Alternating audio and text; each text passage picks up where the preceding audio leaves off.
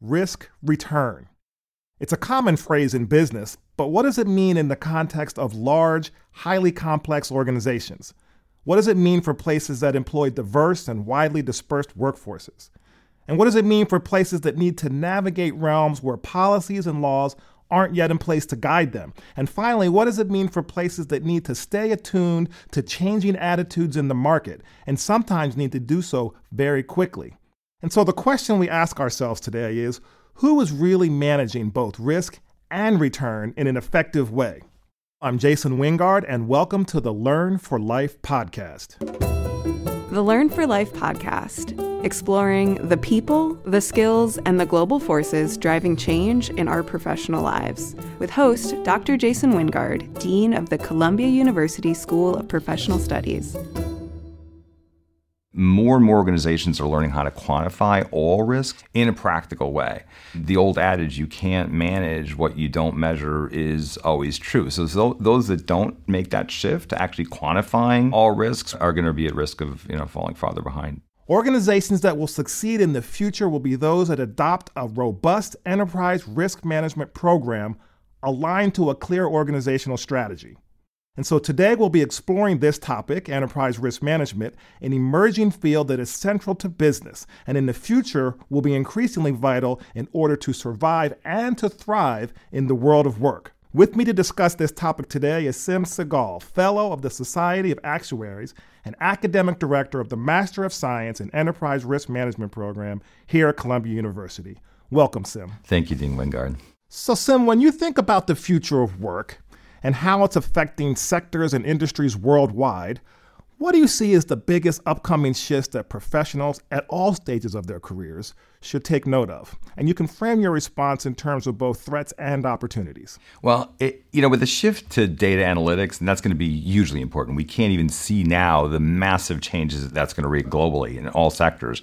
That's important. I think that there's a shift that's too far. In many areas, we're going to need to shift back to the human element for better projections of the future. Studies have all shown the same thing. Projections of the future that involve both human element and machine-generated input are superior to machine-generated input alone. We know this. And for ERM, making a bigger risk-reward decisions, it's even more of an issue. I always say the only way to do anything of value is with and through other people. In a value-based enterprise risk management approach, which is what we teach here at Columbia, the combination of value-based management and enterprise risk management, we teach students how to effectively conduct some of the most challenging aspects of the work, which is interviews, interactions with other people. There's two sets. The first set of interviews is with the most senior leaders in the organization, the C-suite, the heads of the businesses, head of HR, head of IT, et cetera.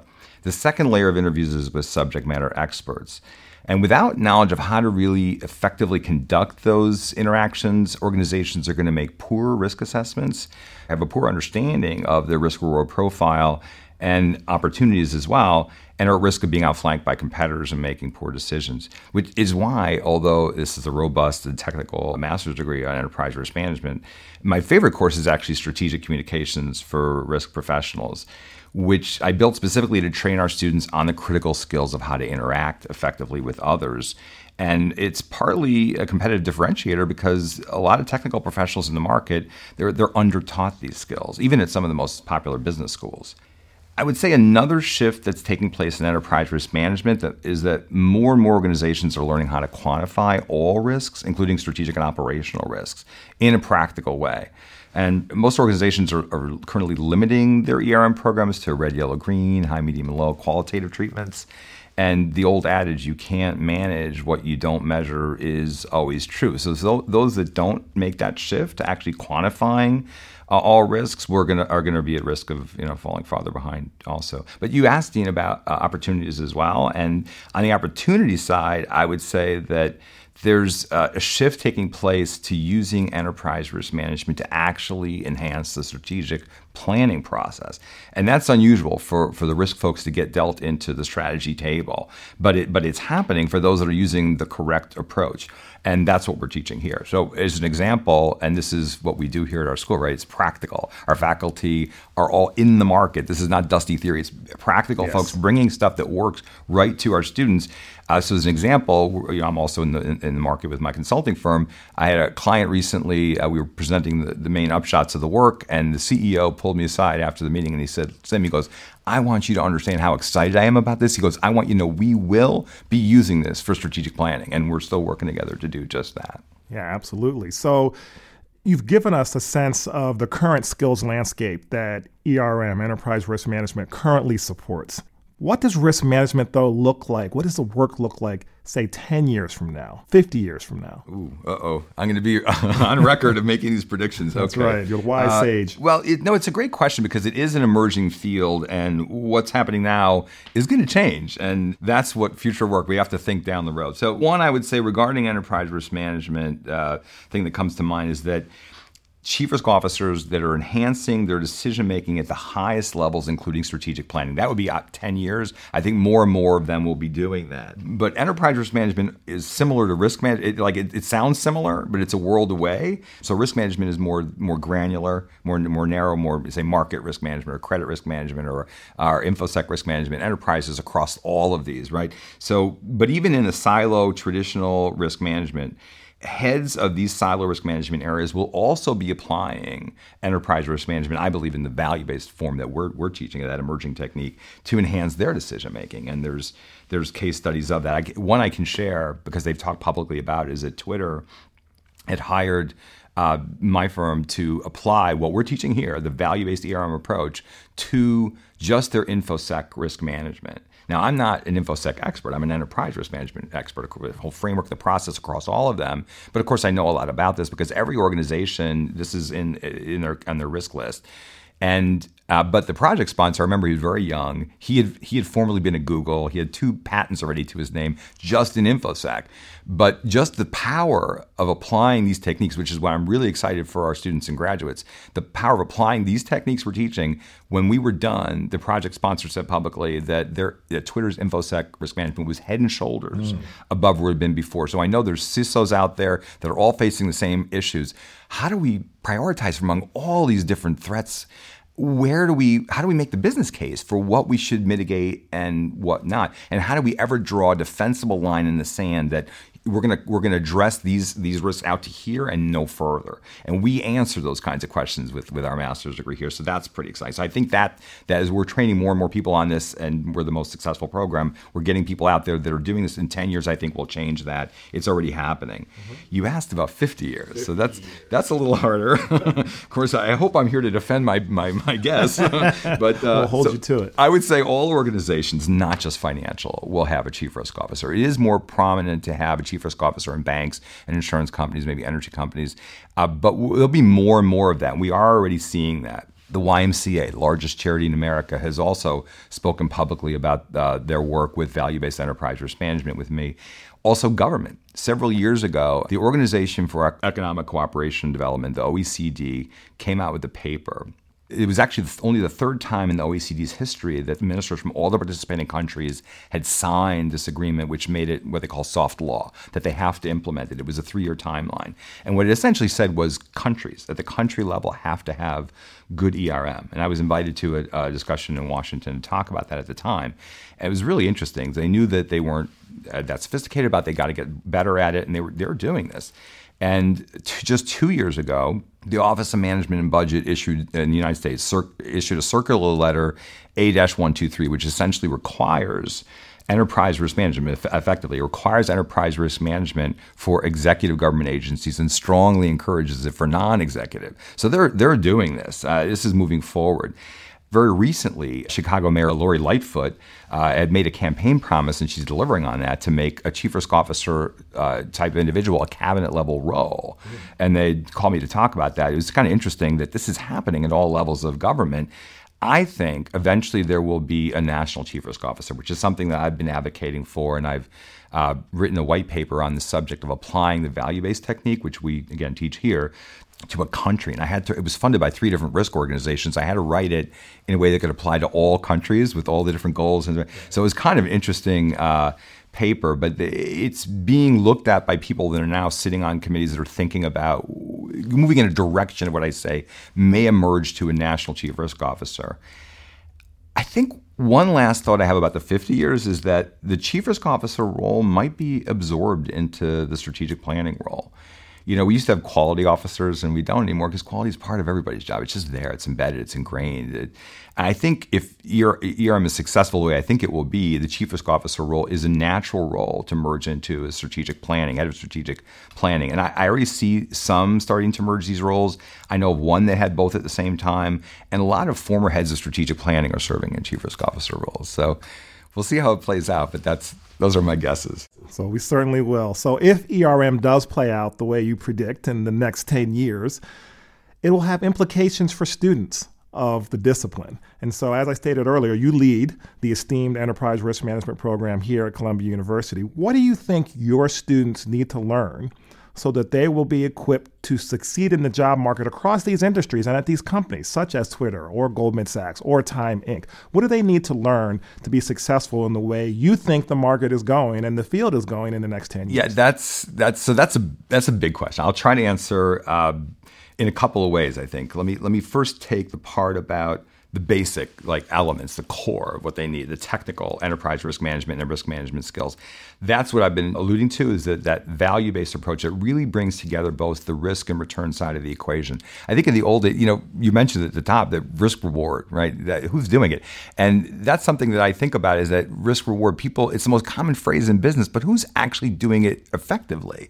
Most organizations, they do reward is strategic planning, which always has that hockey stick of, hey, we're going to grow fantastic. It's all going to be upside for the future. And then the risk side is off to the side. It's always traditionally been all the bad things are going to happen. And the strategic planning folks say, well, you risk folks are always so negative. You're always looking at the downsides. What about the opportunities? And they're right. And the risk folks are saying, well, your strategic planning folks, you always have these optimistic projections, but are you sure you're going to get there? Do you know what's in your way? Do you know how to increase your chances of succeeding that? And they're right. So actually, they both need each other. And I think bringing those together, the risk-reward side of the equation, is what we do here. And so the value-based approach, I think, is the approach that's going to emerge successful. The other aspect of this that you mentioned was how to be successful in business with their careers. The key to that, I think, is for technical professionals, we're typically undertrained in the human interaction skills. And I say this in my communications class. I say people often talk about the soft skills, right? And we teach robust quant skills. We teach robust ERM and risk skills. But people often say, well, the soft skills, the people skills, the communication skills. And so I tell them, okay, here's how to think of soft skills. And I take out a wad of cash and I start flipping through it. I say it's soft like this is soft. Because if you look up at the top of any organization, the people that are there, they've got the technical as table stakes. What they have really strong are these communication skills, because it's undertaught. And some people have an innate ability. Others just have understood it's important and gotten themselves trained on it. So this is why we're doing this. 2 of our 7 core courses are communications related: managing human behavior in the organization and the strategic communications course I mentioned. Another course that's very interesting, a very sexy course that we've introduced just recently that's very popular, is cognitive bias in enterprise risk management. So we're recognizing more and more the science behind how our mind works and how it interferes with sometimes our making the best decisions. So we also teach these biases and ways to compensate for these biases. And I often say these skills, the difference in the lift that it's going to give the trajectory of your career will outpace all the others. Yes, you got to get the technical. We're going to give you that. No question about that. We got the best methodologies and techniques and practical. Yes.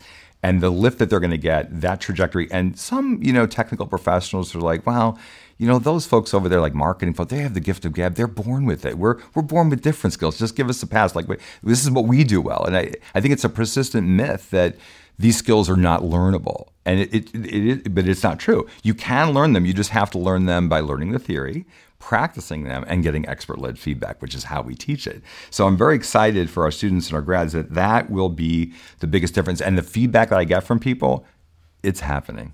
So riffing on that then, successful leaders, they always want to stay ahead of the curve. That's for any trend, any activity that will be affecting their operations or the market. When it comes to risk management, what is your advice? Because they're going to be coming to you now. What is your advice for those leaders who want to stay ahead of the curve with respect to risk? For me, it's such a clear answer to that. I always say the same thing when I hear this kind of a question: invest in people. right? Invest in people. It's the single most rewarding thing that you'll do. I have always counted as my investment portfolio is made up of people. It's made up of those few times that I've had the opportunity to really make a difference in someone's career path. It is so rewarding, and that's what we're in Manhattan. One of our advantages, right? We have a lot of masters of the universe from Wall Street working here, and they all tell me the same thing. Helping a company is great, and they can buy and sell me 100 times, but what they say is their favorite part of the week is when they come here and they're looking in someone's eyes and knowing they're giving them the skills that they need to change their career path and help their organizations. So you want to help your organization, invest in your people, send them here, develop them, and apply these techniques. So you've done a good job of explaining to us and establishing the importance of this topic, both for students as well as for managers and organizations. And you've articulated the value proposition of your program, the program of enterprise risk management here at Columbia University. So I'm going to give you a chance to plug a little bit more here directly. So when you're studying this topic, or if you're a company interested in either sending your employees or going to the best provider of enterprise risk management theory and practice, is Columbia the best? Is another place the best? Why is Columbia the Absolutely. best? So great question. Now, this is something I'm very passionate about.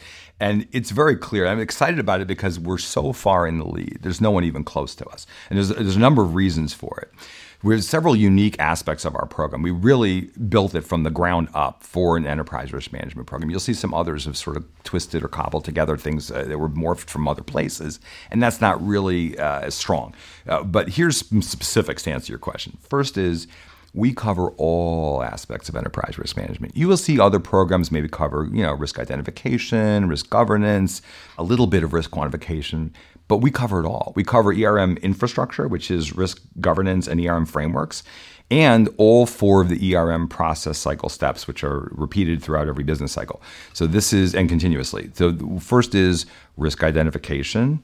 Then there's risk quantification. There's then risk decision making, which is integrating ERM into not just mitigation decisions, but even more sexy is into strategic planning, strategic and tactical decisions and transactions. That's where we have that sort of a vacuum sound pulling the risk folks up in the organization, dealing them into the strategy table, which is all what we want to do. We want to make the biggest, most powerful, positive impact we can make to our society and our organizations. And this is a way to do it. So that's one. It's enterprise risk management is supposed to be holistic and all-encompassing. You better start out by including all aspects because you got to learn them all, and we provide that. Second, we cover all risks. If you look at some other programs, enterprise risk management, you look a couple clicks later, you find out, well, it's really just financial risk management. Not that it's not bad. It's good. It's good work. It's always going to be there. This is market, credit risk, liquidity, economic risk, commodity price risk, FRM. That's great. It's not enterprise risk management. It's much broader as enterprise risk management and much more strategic. So there's others that are just insurance risk management or insurable risk management. There's others just operational risk management. We cover all risks. And it's really important because every industry study I've ever seen, including all my client work, including at insurance companies and banks, shows the same thing. Enterprise risks are the volatility items, both up or down volatility. They're big items. They're not the small minutiae. They're big items. And when you look at that, you'll find that if you were to draw a pie chart, 2/3 of the enterprise risk management risks are strategic risks. It's really interesting. This is the risk that the strategy may not be developed correctly, that our choice of a company of products and services to offer, through what distribution channel, to what target markets will be profitable, what's our value prop, that those choices may have been suboptimal, some risk. Or even more common, many risks are in the top 20 to 30 key risks of companies, is strategic execution. Our strategy's fine. We may not be able to perfectly execute it in some areas. Or a competitor may attack us. Or regulation may get changed that ruins one of our markets. Or we may have governance issues, or we have supply chain issues. These are the strategic risks.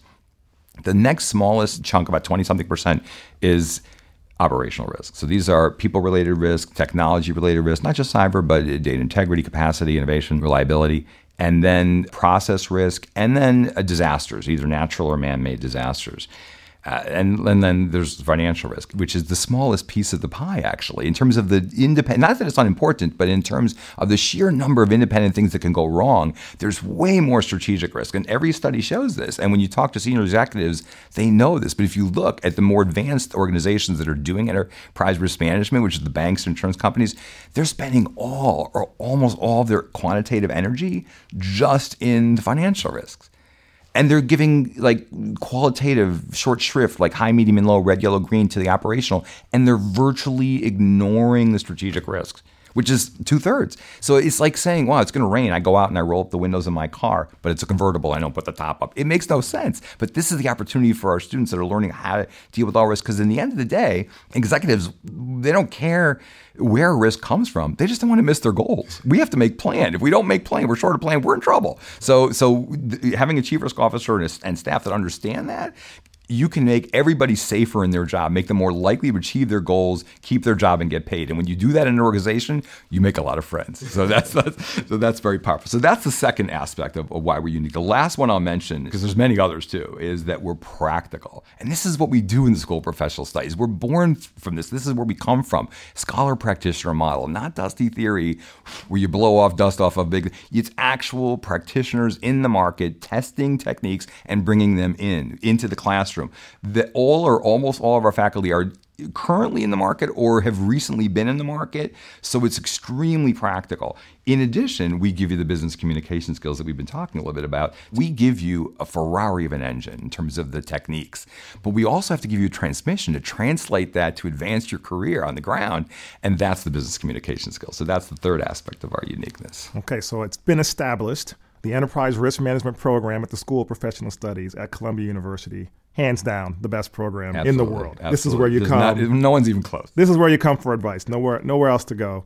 So, Sim, now we're going to take a question from Twitter. And those of you who are listening, you can find it by pulling up hashtag #TalksAtColumbia. That's talks at, write out, AT Columbia. And the question reads, new technologies such as artificial intelligence, automation, and machine learning are dramatically impacting the world of work. Are you seeing an impact in risk management? It's interesting because how that question was phrased, because the truth is it is affecting risk management, but not enterprise risk management. So enterprise risk management is finding the top 20 to 30 threats, like in that range of an organization and opportunities. Risk management is more granular. It may be millions of things, thousands of things. For a machine learning and artificial intelligence to work, you need a huge amount of data and transactions to mine. You need to look at patterns and see patterns and figure things out. In enterprise risk management, it's a handful of very important movements. These have to be gotten from people, from these interviews we talked about earlier with executives and then subject matter experts. So it won't change enterprise risk management as much if it's done the right way. But it definitely has a huge opportunity to affect risk management, and some people are starting to apply that. But enterprise risk management itself will be a disruptor. Enterprise risk management can be applied to retail financial planning. In fact, we had a student in my class about a year ago who was in wealth management at one of the top firms. And in the value-based enterprise risk management course, we're teaching a new way to look at risk and to look at the risk-reward side of the equation, make better decisions. You're more on the efficient frontier when you can apply that. And when we got to the part right in the middle of the class, like in the middle of the entire semester, where we got to where I taught him, like, how do you actually quantify all the risk on a consistent basis to look at the overall volatility around our goals, even for individuals, the wealth management that he does. He came up to me after class. He says, Sam, he goes, I feel like you just gave me the keys to the kingdom. I said, I did. Now go reinvent your field, because you can do it. He can take it back to his firm and really do it completely differently and innovate. So that can be disruptive. It can also be applied to performance management. One example I give is balanced scorecards. This is something that virtually all of the Fortune 1000 are doing, right? This is a way of evaluating people where you can look at their performance evaluation. Maybe 50% is on your numbers, and then there's 10% on our clients happy, 10% on our staff happy, and these other softer ones. The invention of the balanced scorecard is ironic because it's fundamentally unbalanced, because those weights are typically arbitrary. Enterprise risk management in a value-based sense can actually be used to recalibrate those so they're actually more effective. So how is then the industry responding to the applications of these techniques and technologies? Back to AI and ML, artificial intelligence and machine learning, yes, it will change mostly risk management. In fact, I just got approached by someone, I forget, somewhere in Europe, who's doing something pretty innovative, applying techniques, but more at the risk management level, not so much at enterprise risk management level. All right, Sim, my last question might be the hardest one we've had this afternoon. What's the riskiest thing you have ever done? Oh, me. And be honest. I guess, I guess I never thought of myself as a risk taker when I started out my life. I was more of a safe kind of guy. But looking back, I suppose I have made some bold decisions, and people say, "Well, it's pretty risky of you," but risk and reward go together, right? So I would have to say that the riskiest thing might have been to launch my consulting firm in the middle of the financial crisis, right? That was pretty risky, leaving a good paying job and just launching out on my own. And what happened, though, that was about 10 years ago. So what happened, though, is I had developed the value-based enterprise risk management technique, which, again, I think is leading. It's definitely changing methodologies. It's influenced, in my opinion, has influenced ORSA, which is regulatory requirements driving insurance companies in the U.S., banks and insurance companies in Canada, et cetera. It's influenced the change a couple of years ago in COSO ERM, which is the most widely used methodology. They've, I would say, adopted certain elements of the value-based approach, which is the key is defining risk as anything that causes a change from strategic plan expectations, not just losses, up and down volatility around plan, and also looking at the risks by source, which is critical for correct projections. So I think it's worth it. I mean, for me, it was worth it because it gave birth to that methodology, which then became the foundation of the master's degree that we developed here, which is now by far, again, it's a top program globally. We're certainly the largest. We have phenomenal faculty, and it makes me very happy to know we're changing people's careers. We're enhancing enterprise risk management around the world, and I just can't wait to see where it's going to go next. I can't either. Well, let's review. We've heard several key takeaways from you during this session. So keep me honest. I'll go through them. Number one thing that you said, organizations that don't emphasize the human element of their work do so at their own peril. Absolutely. Right? Absolutely. Number two, ERM, Enterprise Risk Management, is changing from focusing primarily on limiting downside risk exposure, which is just focusing on the potential negatives, to informing strategic decisions that can be creative, that can be forward-thinking, and can be aspirational. Absolutely true. That's the most common misconception. There's only downsides. Definitely. Okay, great. And then number three, ERM has the potential to disrupt many different fields of work. Yes. Well said. Well, Sim, thank you very much for joining me. Thank you. Thanks for listening to the Learn for Life podcast, part of the Thought Leadership series, Talks at Columbia, hosted by Dean Jason Wingard, the author of Learning to Succeed, Rethinking Corporate Education in a World of Unrelenting Change, and Learning for Life, How Continuous Education Will Keep Us Competitive in the Global Knowledge Economy. We want to hear from you. Tweet your questions using the hashtag #TalksAtColumbia, and we'll answer them on future episodes. For more information about Talks at Columbia and the Columbia University School of Professional Studies, visit sps.columbia.edu.